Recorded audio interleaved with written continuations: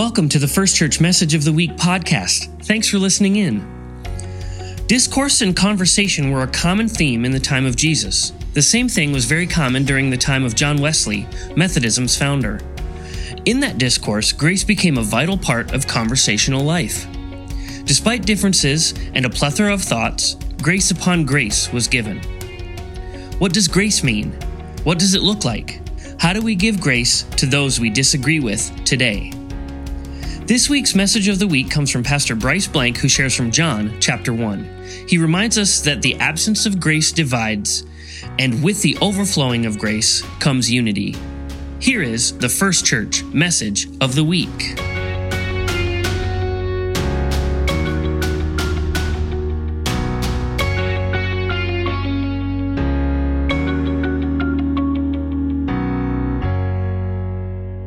So, have you ever played a card game before?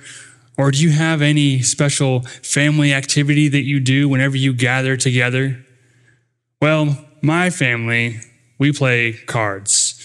Whenever we get together, even if there is just a few moments of spare time, you look over and somebody's pulling out a deck of cards and starting to set it up to play whatever game we decide to play. And some of those games, they last only a few minutes, but some of those games last hours and hours and hours, and you pretty much get roped in for the whole afternoon. And, our family's favorite game to play, by far, is Hand and Foot. You may have played this game before, maybe you haven't, but know that it is a complex, kind of sometimes complicated game to learn when you're first trying to figure out how to play.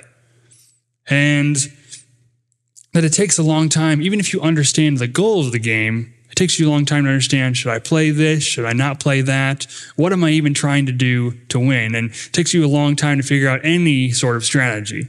Maybe you have kind of experienced this with some of the other games you've maybe played throughout your life, that it takes a while to kind of figure out what to do, even if you know how to play somewhat. Well, if you ask anybody in our family who is supposedly the best card player, they would immediately not say me, and they would probably argue quite a bit, and then eventually somebody might mention my grandpa. For some reason, my grandpa always figures out a way to win, or generally seems to win more often than the rest of us. Now, we, of course, as good family members, just accuse him of cheating every time, right? But he always says to us, if you're not cheating, then you're not trying. So either way, we have never, to his credit, we have never caught him cheating, but he does have a very competitive nature about himself when he plays cards, that he really, really enjoys the competitiveness of playing. And my grandma is the same way, that when we play, she really wants to win too, but she also just wants to have fun and have a good time, despite that she always, at the bottom end of the day, she wants to win. And so when I was first learning to play Hand and Foot, I would mess up a lot because, again, it's a complex game, and so there's a lot to figure out. And so when I would mess up, they would give me grace, and they would give my brothers grace as they messed up too. And if we played a wrong move or we did something that was just, definitely wrong and not a great strategy, they would let us redo it, or they just wouldn't count it against us. Because they knew that if we wanted to really enjoy ourselves in playing this game, it takes a little bit of time to figure out what you're doing. And so offering grace would allow us to eventually get there. And they did this. They offered grace to us because they loved us, because we were their grandchildren, and they wanted to be a part of our lives. Now, our scripture today talks about how we engage with the world. And we read from John chapter 1, verses 11 through 18, which is the second half of the opening of John's gospel. It's the second half of what they call the prologue. What we read is that, sorry, got myself off. We learn a lot about God, but we also learn a lot about Jesus. And so when I read this scripture, I encourage you to listen. What is this scripture saying about God? And what is it saying about Jesus? So John chapter 1, verses 11 through 18. The light came to his own people, and his own people didn't welcome him. But those who did welcome him, those who believed in his name, he authorized to become God's children, born not from blood, nor from human desire or passion, but born from God. The Word became flesh and made his home among us. We have seen his glory, glory like that of a Father's only Son, full of grace and truth. John testified about him, crying out, "This is the one whom I said, 'He who comes after me is greater than me, because he existed before me.' From his fullness we have all received grace upon grace. As the law was given through Moses, so grace and truth came into being through Jesus Christ. No one has ever seen God. God, the only Son, who is at the Father's side, has made God known." Here ends the word of God today. Now you may know this, you may not know this. I tend to get lost. And so in case you didn't know, you're in a United Methodist church right now. Yep. You can thank me later. And the Methodist Church, the United Methodist Church, was founded in 1968. And it was a result of two denominations merging, the Methodist Church and the Evangelical United Brethren Church. However, Methodism, as we know it, started many years before that. And Methodism's founder, John Wesley, unintentionally started a group within the Church of England around the year of 1738 because he wanted and he felt that he needed to be closer to God in his daily life. And so John and his brother Charles, who we know and we received many big hymns from, many of our greatest hits came from Charles, those two got gathered together with others in a group to make God a more daily part of their lives. And so in doing this, they read scripture, they sang songs, they prayed, and they talked about their daily struggles. And this is actually the same model that many of our small groups are modeled after, that if you've been part of a grow group here at the church or a serve group or in any churches, a lot of groups are modeled after this nuclear model that the Wesleys started. And so while meeting in these small groups, the Wesleys started what became known later on as the Methodist movement because of the way they were intentionally seeking God in their lives, intentionally seeking to live out their Christian faith. And around this same time, the American colonies started to form. And as they formed, Christianity took hold. And it grew, and it morphed, and it adapted, and it eventually became more organized and more structured. And Methodism went from open-air preaching, which is preaching in services out on the streets, on a hill, or in the fields, to being worship services that happened in chapels or in buildings like we are in today. And so it was during this period of Methodism that what we know as Methodism or churches and worship, it pointed towards what we are in today. And one of the practices we saw over this early period of Methodism was social discourse happening between a variety of parties. That is, arguments and conversation happening between people and between groups of people. And so this happened in pamphlets that they handed out. It happened as preachers preached sermons, and it also was distributed between letters. And as we read what John Wesley talked about, he argued and he disputed with others about certain religious practices and different theological beliefs. And we also find that John Wesley was not a man without conflict. That is, that he generally tried to seek conflict and disagreement with others. And what we also see then throughout his letters and these written accounts of his verbal sparring with others is something that is missing from our lives today. And that is the ability to disagree or to agree to disagree respectfully. That is, to agree to disagree with someone on whatever our topic is that we're talking about. Because the Methodist movement was so new, and it was a break in Christianity as the world had known it, a break from the Church of England. Methodists then became known for making it work for the sake of the gospel. That is to say that the Methodist Church, as we see it over the course of history, from its conception, is defined by its ability to make it work for the sake of the gospel. That Methodism, or Methodists, over the years have done what they had to do to keep moving forward for Jesus Christ. And this is the same reason that we saw eventually those two denominations merge to what became the United Methodist Church. However, as we know it today, the United Methodist Church is having to face a controversy, one that Christians have been dealing with for years and years. And that's the issue of homosexuality in the church and how it is interpreted in Scripture. And it's a topic that many Christians, myself included, and as a denomination, we've struggled with for a long time. It's one that we continue to struggle with. And it's one that we don't want to talk about very often. But as a denomination, the time has come to talk about it, and it has been coming for years.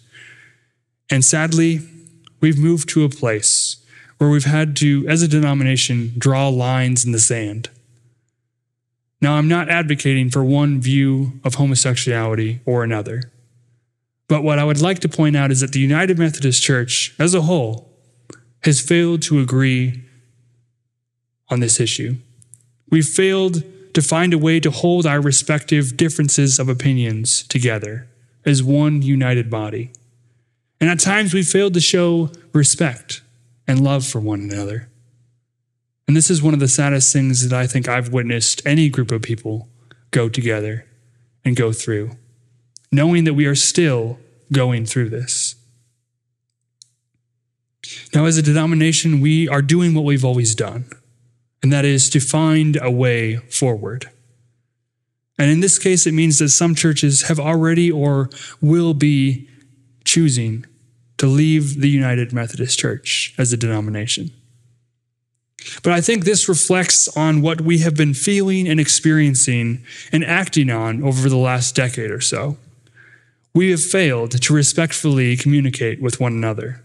We failed to remain together despite opposing points of view. We've failed to take Jesus' call seriously, to love others as God loves us, and to treat others the way we would like to be treated. We have failed to live and to love together. We have failed to live together in this world. And while this feels horrible to go through and to even admit, we see in our text today and all throughout the Bible that this is not new to humanity, that conflict happens over and over. And as you read about God becoming flesh in Jesus, we see that God was rejected. Jesus was rejected. John so eloquently speaks of Jesus as the Word and how the Word was God and the Word was with God. Jesus talks about Jesus being the life and the light of all people.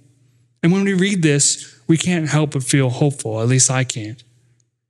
But then we get to the start of our scripture today, verse 11, which says, "The light came to his own people, and his own people didn't welcome him." Imagine being God, sending Jesus as your living and breathing flesh, as creator of all the world and all people, as creator of everything that is good, to come into the world and expect to be welcomed by it, but instead be rejected. Jesus was cast out by his own people. And we benefit from knowing the whole story. We know that Jesus faced many points of conflict, that he was not only cast out, he was accused of false teachings, the towns didn't want him anywhere near, that he was questioned and he was put on trial, and that even when he was proven innocent, he was still traded for a guilty man, Barabbas. We know that Jesus was beaten, that he was whipped. We know that he was crucified to the point of death on a cross. Jesus knew about conflict. God knows about the conflict of his creation, as we have over the history sinned again and again and turned away from God's love. But despite this hardship, knowing what was ahead, God chose to live among us in Jesus. We read that the Word became flesh and made his home among us. We have seen his glory, glory like that of a father's son, full of grace and truth. The Word, that is Jesus, showed God's glory, and his glory was full of grace and truth. And this is one of the greatest gifts we have ever received. This is the greatest gift that humanity has received. Jesus shows God, and in showing who God is, he shows us what is true, and he shows us that God is full of grace. God is full of grace, and this grace has been offered to us. It has been offered to all who make mistakes, who have sinned, who have turned away from God. And in Methodism, we call this prevenient grace. Prevenient meaning a grace that goes before. It is a grace that is offered to us even before we act, even before we move, before we have chosen to do right or wrong, before we've rejected the goodness of God and God's love. But what is grace, as Sandy questioned in our children's message? It is the undeserved, unearning blessing of God. It is God offering us forgiveness for all the things we haven't even done yet. It is God showing us that despite how broken of a people we are, or how broken we think we are, God sees us as whole. God sees who you are and sees that you are enough, that God's grace is enough. Now, when we move on in our text, we learn about Jesus and what Jesus shows us about God. From his fullness, we have all received grace upon grace. As the law was given through Moses, so grace and truth came into being through Jesus Christ. That's what we read. And did you catch that? We have received grace upon grace. And this grace was brought to us through Jesus Christ, the man that we chose to reject. And so it is in Jesus, through this grace that is offered, that we are forgiven for our failures. Our shortcomings are wiped clean. And it is not only a grace that takes care of our initial mistakes, our initial mess-ups. It's a grace that fills in all brokenness, all shame, all pain, doubt, fear, hate, or harmful intention. It is a grace that does all of that. And then it does it again and again and again. And whatever ways the people of Jesus' time rejected him and therefore God, they are forgiven. They are forgiven for placing their needs above God and for not seeing the glorious person of Jesus, God's Son. They are forgiven for rejecting God's love. They are forgiven for failing to live together when Jesus showed them the way to live with respect for one another. And we too are forgiven for failing to live together. Through the grace of God offered to us over and over in Jesus, we are forgiven for the failures of failing to live together. And that means that through the grace of God, we are forgiven of our failings to live together as the United Methodist Church. By grace, we are forgiven of the way we have treated those who disagree with us on the issue of homosexuality, or the way that we have, as an organized denomination, chosen to handle it. We are forgiven for the way that we have failed to live together. And John's gospel shows us much more. That Jesus is the embodiment of God, and therefore of God's grace upon grace. And this means that as followers of Jesus, we too are to embody grace upon grace. That as disciples of Jesus, we are to be an extension of him. We are to act out God's love for others just as Jesus did. We are to incarnate God's love just as Jesus was God incarnate. And as Jesus revealed God to the world, we are to do the same. We are to strive to offer grace upon grace. And even when it's difficult, upon grace upon grace. We are to act out God's love by extending grace to others. In the world of Christianity, we have many denominations. We have many subgroups of Christians all throughout the world. And all of us have failed to live together for one reason or another. But thankfully, God forgives us for that too. And as disciples seeking to offer God's grace, we can be the first ones to show what that means to others. So I encourage you, talk to someone from another denomination, or someone from another church, or someone from within our church whom you disagree with. I know for certain that we don't all agree on everything, right? But that's okay. Find ways to show God's love, but also ask, how and why have others chosen to show God's love to you? We've been offered a grace that makes us whole in our brokenness, a healing found in Jesus. And whatever the topic, politics, religion, food preference, dress, practice, whatever the issue may be, whatever it is, talk to someone who you have failed to live with. Offer them grace as you ask them to do the same. We all make mistakes. We all have shortcomings, and we take a while to figure things out, to figure out how to play this game called life. But despite that, we can all offer God's grace. When learning to play hand and foot with my grandparents, I learned a lot. I learned a lot about cards, but I also learned a lot about how to live together. Because not only did my grandparents offer me grace as I struggled to play the game, but they offered me a valuable piece of God's love. When we played cards, we didn't just sit there in silence. We talked about anything and everything. And we had a safe space to talk about whatever came to our mind, because there was a grace that was offered in that place as well. And it was there that they taught me how to live together, as we learned to live together ourselves.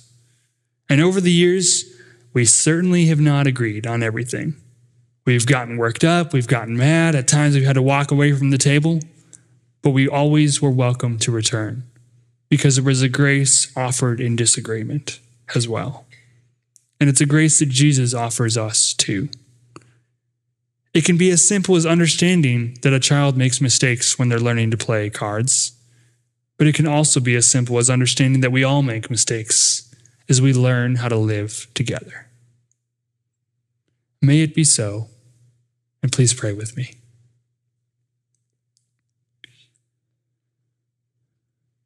Wonderful God, God full of grace, you sent your Son, Jesus Christ, into our world to reveal yourself and the grace that you have for us and for all of creation.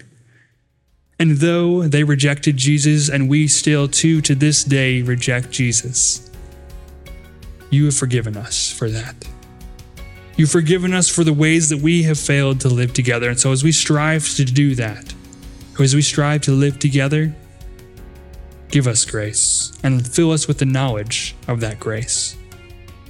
And then in turn, encourage us to offer that grace that you give to us so freely out of love to others. We ask this in the name of your Son, Jesus Christ, through the power of the Holy Spirit. Amen. Thanks for joining us for the First Church Message of the Week. To stay connected, subscribe to this podcast and follow us on Facebook. For more information like our church calendar, worship times, and upcoming events, visit our website at watertownfirst.church. This has been the First Church Message of the Week.